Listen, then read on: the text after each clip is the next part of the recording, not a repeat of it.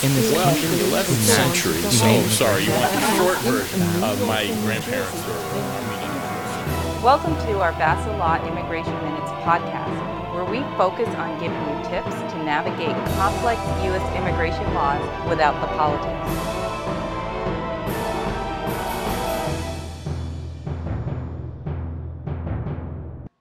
Hi, media family. Welcome to just another episode of Wait One U.S. Immigration Minute. Our presentation today is to hold or not to hold, where we will discuss one's temporary visa status in the United States while adjusting status to a U.S. permanent resident or green card holder. To learn more, stay tuned. When our employee or family-based clients adjust status to U.S. residents, it's a very exciting time, yet it requires very careful considerations. One question that our lawyers often face is, should I still keep my non-immigrant visa status? Should I keep it current? After all, I'll soon have an EAD work permit, and then I'll get my green card. The answer is a big yes. You have to maintain your U.S. immigration status at all times. Until the permanent resident green card is in hand, it is best to make sure that you consider yourself as always having an underlying status.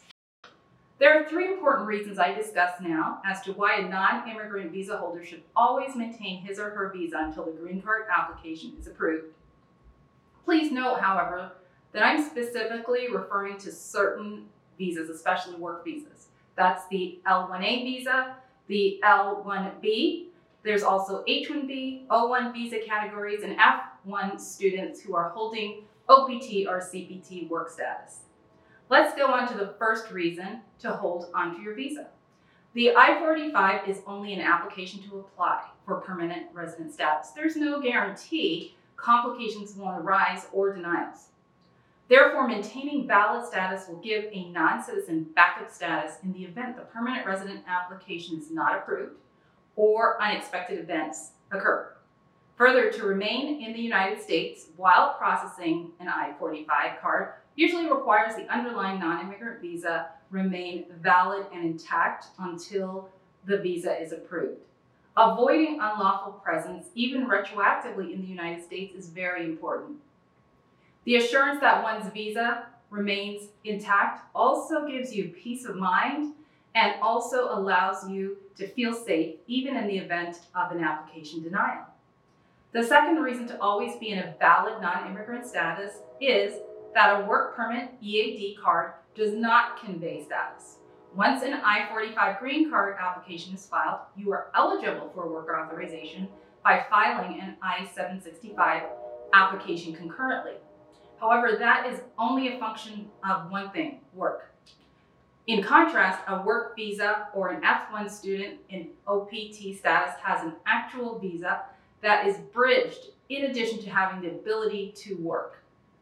The final and third reason to maintain one's non-immigrant visa status while adjusting is for ease of travel.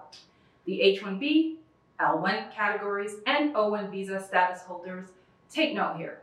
Once an I-45 adjustment of status application is filed on your behalf, if you should leave the country, the permanent resident application is deemed abandoned by USCIS or the United States Citizenship and Immigration Services, and the I-45 will be denied.